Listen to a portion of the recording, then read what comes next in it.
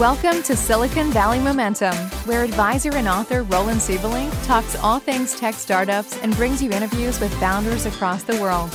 Now, here's your host. Hello, everyone, and welcome to the Silicon Valley Momentum podcast. I'm very excited today because we have with us three co-founders of one of the leading new startups in Silicon Valley and around the world, because which company is not remote these days, right? It's CodeCov, and we have with us CEO Jared Engelberg, CTO Eli Hooton, and VP of Engineering Subi Baidas. Do I pronounce all your names correctly? Close enough for government work. Well, who knows if that's the only work that will remain with this current economy, right? Right? That's very good. Awesome. So, and in this series of podcasts, we like to just talk with all these fast-growing startups about what is the specific thing they offer to which target market, the broader vision that they're a part of, and then things like traction, how much success are they having, things like new usage, key backers, and of course the goals, because as listeners to this podcast, we want to know, is this a company we want to work with as a supplier? Is it people we can learn from? Or maybe even some people are listening and say, I'd like to join this company as an employee. So let's make it as exciting as possible. My name is Roland Siebelink, and I am a scale-up coach for tech companies. Like to talk with all tech companies around the world. So if you have more people that would like to be interviewed on this podcast, please also drop me a line. So Jared, let's start with you. Tell us about CodeCov. What problem do you solve? What's your target group? And what's your differentiation? Sure. Thanks, Roland. And thank you so much for having us on. Really excited to be here. Our company is CodeCov. It's the first 7 letters of code coverage. So it should be now self-evident what we do. If you know code coverage, we're the leading code coverage provider in the world. But let me take a step back and explain what that is. So developers write code. This is very, very simple. Simplification. Developers write code. I would posit that good developers write tests on that code to ensure its functionality. You run your tests to see if your code is working. You push it out to production after the tests pass and are approved. And then all of a sudden your code breaks again. Why? Well, maybe you didn't test all of your code, or you didn't, more accurately, you didn't test the most pertinent parts of your code to ensure functionality of what you're trying to build. And that's the role of code coverage. It works hand in hand with how you write tests on your code base to ensure the functionality, or kind of a numerator of what you tested versus the denominator of everything in your code base. Very good. So code coverage is not a new idea. I'd like to talk about the fact that Eli's an academic. Code coverage has been around since the 60s. And so the question becomes, okay, well, why does the world need a code coverage solution now? And how do we differentiate? So I think one of the things we always think about is that historical brand of code coverage. And what that historical brand is what was my code coverage last week, last month, last year, kind of a static perspective on your code base, the hundreds of thousands or millions of lines of code that a project can have. But a couple things changed over the last 20 years that really put code coverage back into focus. And those two things were source code and source code management started happening on the cloud and in a shared way. And most notably by virtue of Git-based code hosting, GIT. So that are companies like GitHub, GitLab, Bitbucket, et cetera. Simultaneous to that was the rise in continuous integration, or CI. And that's just a way to test your code much more quickly every time that you're shipping what's called a commit or a change to the code base. And you put those two things together, all of a sudden code is getting shipped more quickly, it's getting tested, it's visible in the cloud. And what CodeCov can do, or the big innovation that we had with this market, is to test not what your code coverage was historically, but what your code coverage will be the next time that you merge code, right? It's a forward-looking, we took a historical-looking metric and made it a forward-looking metric. And that's so important because it allows managers and code reviewers, engineers, to preemptively check their code prior to merging it in. That's what's called the pull request stage or merge request stage. For sure. I think before we go into the specific pain points that you address and what customers that particularly attracts, you mentioned something in our talk before the podcast that this was originally a one-person company, and then you went to scaling it from a solo founder to what is now, what is it, a couple of tens of employees? Yeah. Thanks, Roland. Yeah, I'd love to tell the backstory of Please. Code. I'm so passionate about it, and maybe people will find this interesting. So, unlike the typical startup in Silicon Valley, where the founder, the original founder, become kind of the scaling executives. Yep. For CodeCov, actually, we call ourselves kind of the refounding team, Eli, Supi, and myself. But the founder himself, Steve Peak, started this company because he wasn't satisfied with the code coverage solutions that were available in the market in 2014 as a solo project, side project, really. And it just absolutely caught fire. He's a brilliant guy. He really nailed the pain point in the market around some of the points that we were discussing earlier. Yep. First with the Python community, but then to many more. And I think, 3 years after that, Steve looked up and said, "Oh my God, I now have tens of thousands of users, hundreds of customers." Almost like what happened. And I think it's so cool, honestly, that we're in this modern era where, with the rise of cloud-based infrastructure through the AWSs of the world, that anyone can make this project. It's a pure meritocracy, and there's instant distribution as well.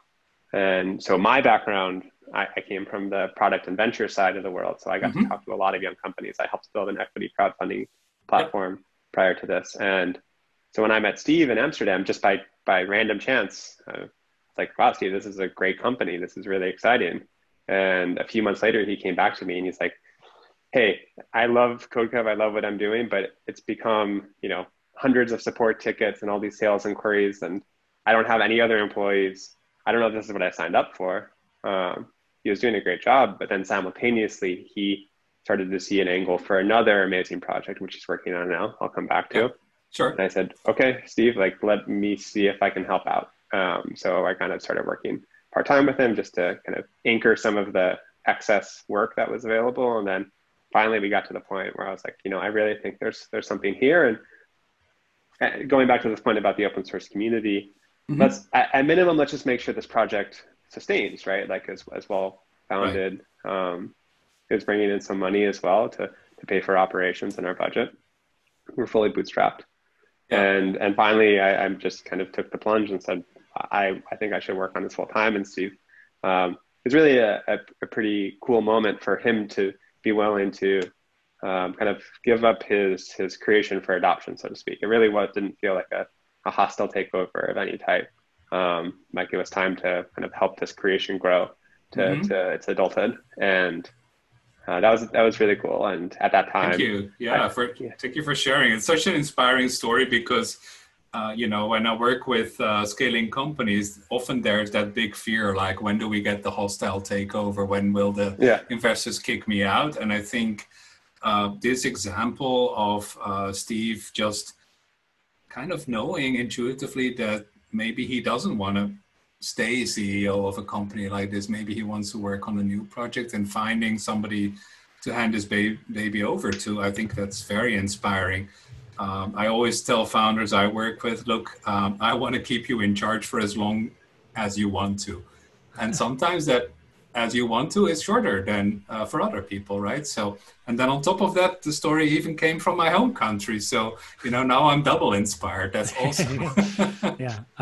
I'll kind of chime in a little bit here on the story. I think what was really important to make that handover go so well was just trust, and how important trust was as an element of this whole thing. There was never a moment where, at least that I'm aware of, where Steve said, "Are these the people I should hand this off to?" And the reason we were able to get to that was, one, we put in the work.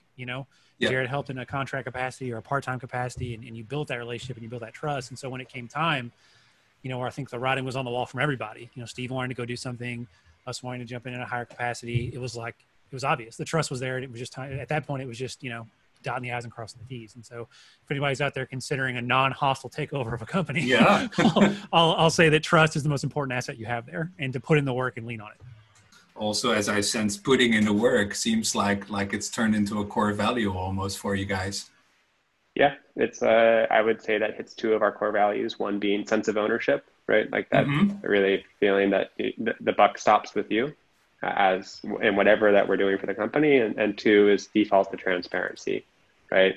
At every stage of this process, kind of maximizing transparency. Occasionally that means smashing an egg on your face and getting embarrassed, but I think it's super important, especially in like a time of movement or change like Eli's referring to, but really any day of the week.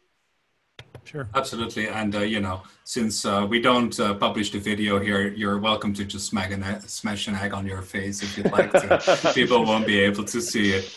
I wanted to bring up that core values point because so many founders say, how important is it really to work on that esoteric stuff like core values? We're about code releases, hard results. What's your experience with, spending time on defining core values, trying to live them, taking them seriously? Sure.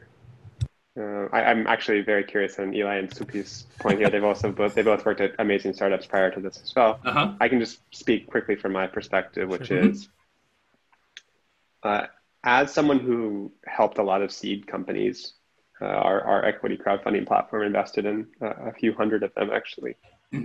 There's very few ways to provably say how a company will succeed, but there are definitely some ways to provably show where a company will fail.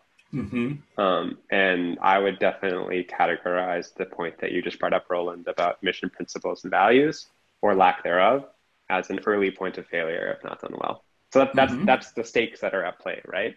Yep. Now, I don't want it to sound daunting. The opportunity is also massive, especially for us being a remote only company.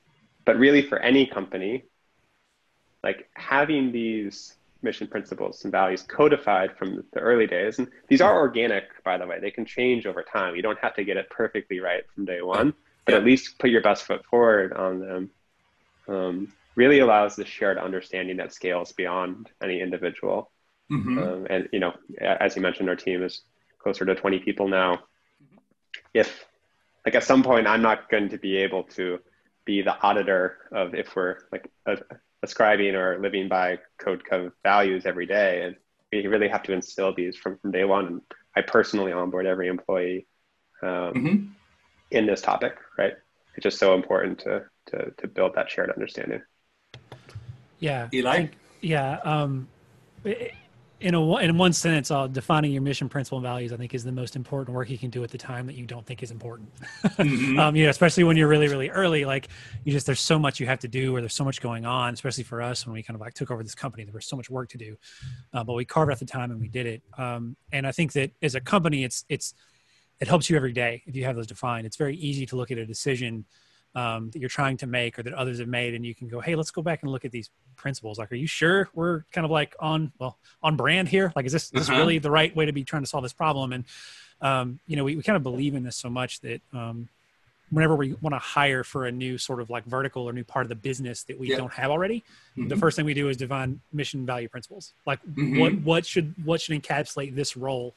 And from then on, we can develop a recommendation, like a rec and all the other stuff that goes along with making a key hire. But the first thing is to step back and say, what should this person use as kind of their North Star? I think it was especially important for us because we had engineers in Amsterdam, in Brazil, in Canada, and some of these engineers culturally have not worked with someone from these countries before. And the way you make decisions, the way you present your opinion, is very, very different. So kind of having these guiding principles about how we make decisions and how we interact was kind of a requirement for us because of how distributed of a team we are.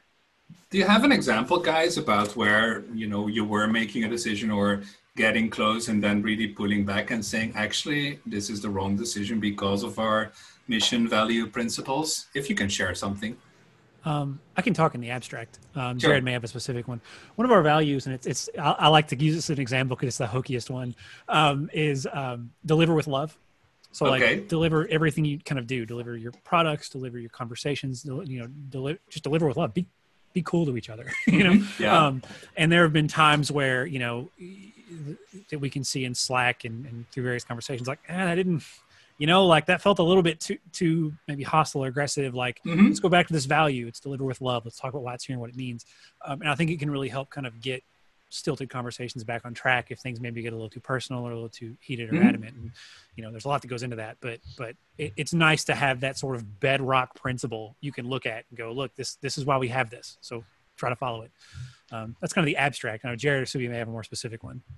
I think one of our core decision-making principles that Subi was referring to that I'm really proud of is we try not to be outcomes oriented, right? So what I mean by that is try to make the best possible decision that you can at the moment you're making the decision, and don't, in retrospect, be combative with that decision if it turned out to be wrong. Said differently,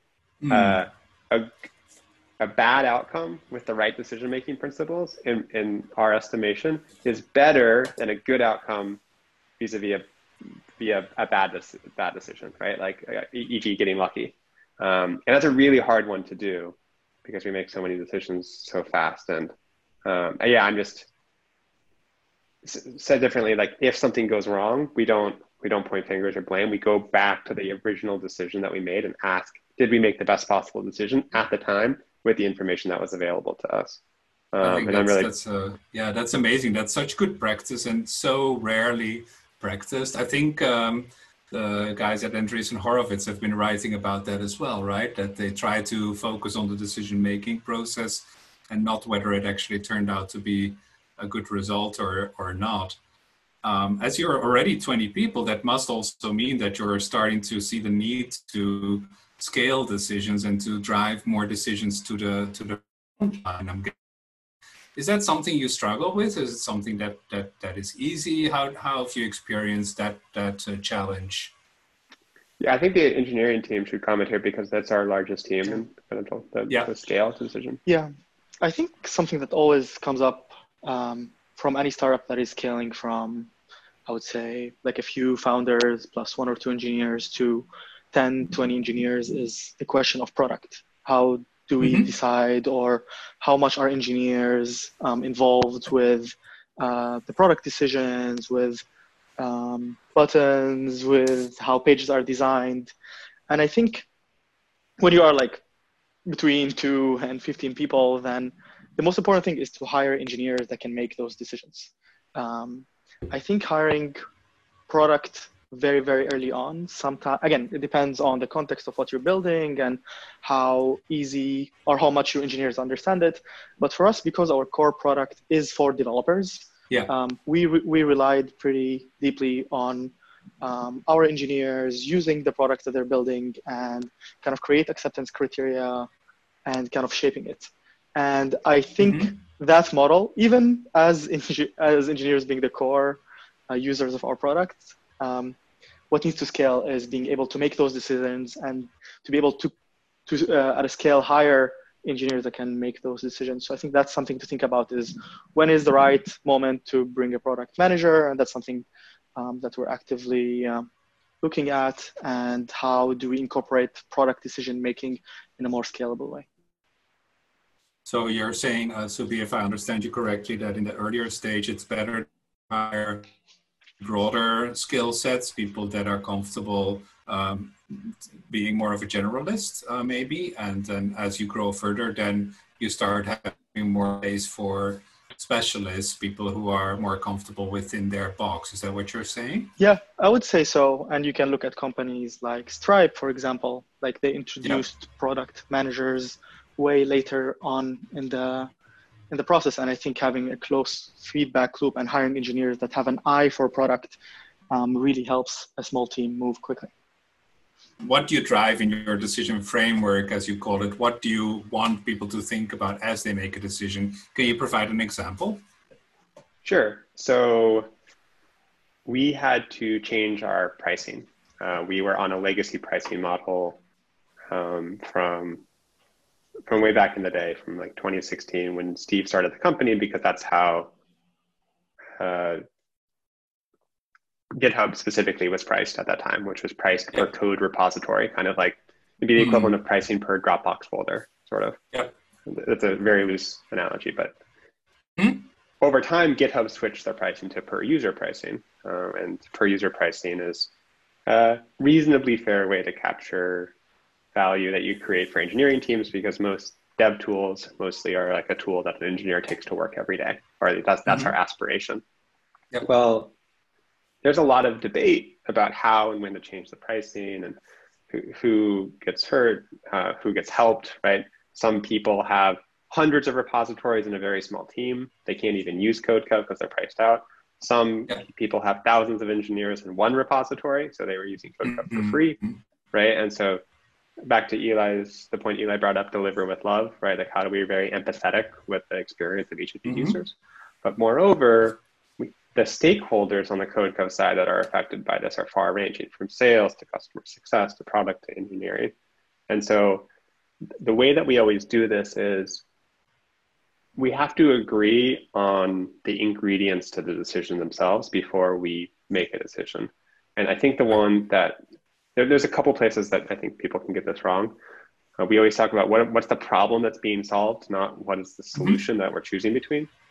Two is, what's the input data that we're using to actually make this decision?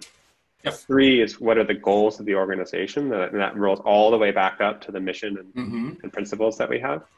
And four is, do we agree on the underlying framework for making the decision? Kind of a meta point about the decision framework itself.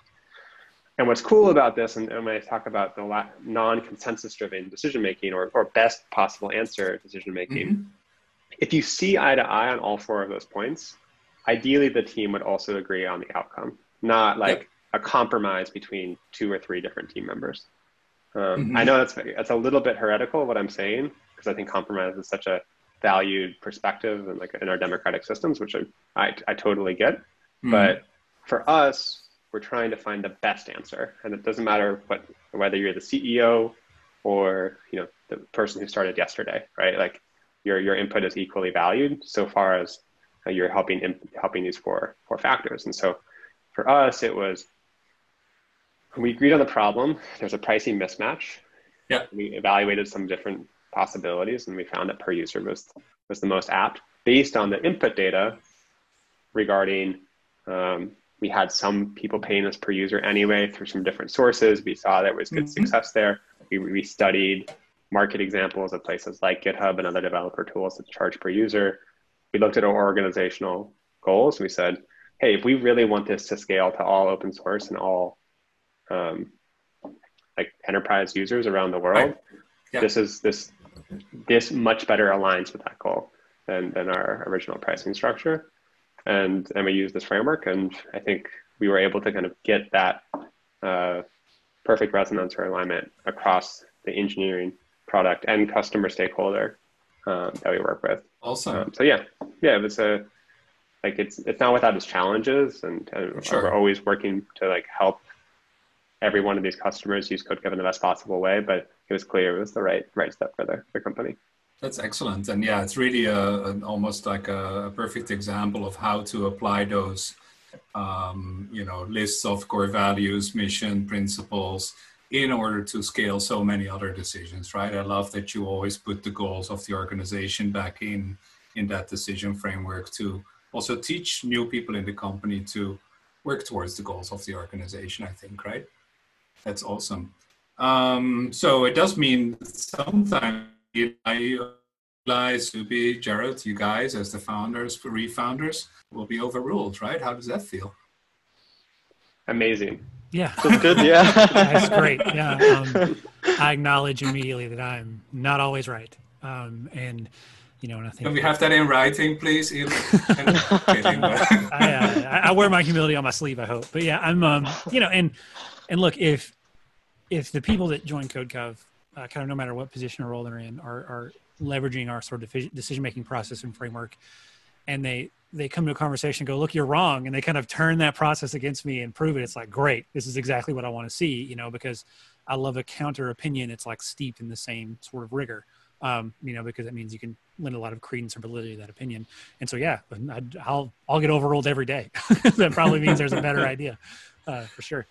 So we've talked a little bit about traction and how the company is growing. Anything more you want to share about that? Sure. So we really measure our success, as mentioned, on two scales. One is our open source usage or kind of usage across all developers, and the other is our relationship that we have. In order to get into an enterprise and get developers within an enterprise, that relationship is really made on the revenue layer, right? Like we have these contracts that we have to sign. And so we always measure revenue and our overall like user base. Our user base is now well into the hundreds of thousands, nearly 1 million active developers using CodeCov, which is just incredibly exciting for us. Wow. And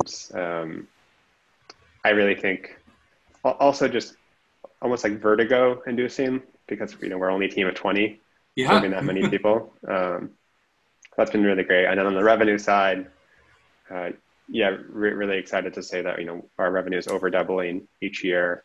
Awesome. And a lot of that growth comes from not just new logos, but also land and expand. So our net retention rate is well above 100%. Yeah, and it's promising to us both from a metrics perspective, but also it reveals something about our usage from our customers where, it's not we sell and then wipe our hands clean and say, okay, well, you guys figure it out, right? We're really trying to say, what does it take to go from one team to a few teams, from a few teams to the whole company? We almost think about each of those jumps as its own sale. Before we close, what is like a key learning as a founder that you've had, and what do you feel that other founders could learn from you and your experience in refounding CodeCov and bringing it to this level of success? Sort of the needs or the priorities or what's important when you're a single founder or a team of 2 or 3 aren't the same things that a scaling team needs to focus on when it comes to building a product or a company. And I think there's a lot of, I guess sort of the immature way of looking at it would be like you take over this company, you're like, oh, this is all terrible, I hate it. But in truth, it's actually, you by taking a company at that stage, you've removed so much risk, I think, from the table when it comes to like doing, if the alternative is doing something yourself, right? Like, there's demand, people are using it. And like, if the biggest problem you have to solve is, how do I take this product that is loved and make it be loved more? How do I take this product that can scale and make it scale more? Those are really, really fun problems to solve. And so if you ever get to be on the driver's seat of that as like a technical person, as an engineer, like jump in with both feet, because it is so much fun. And run a remote company.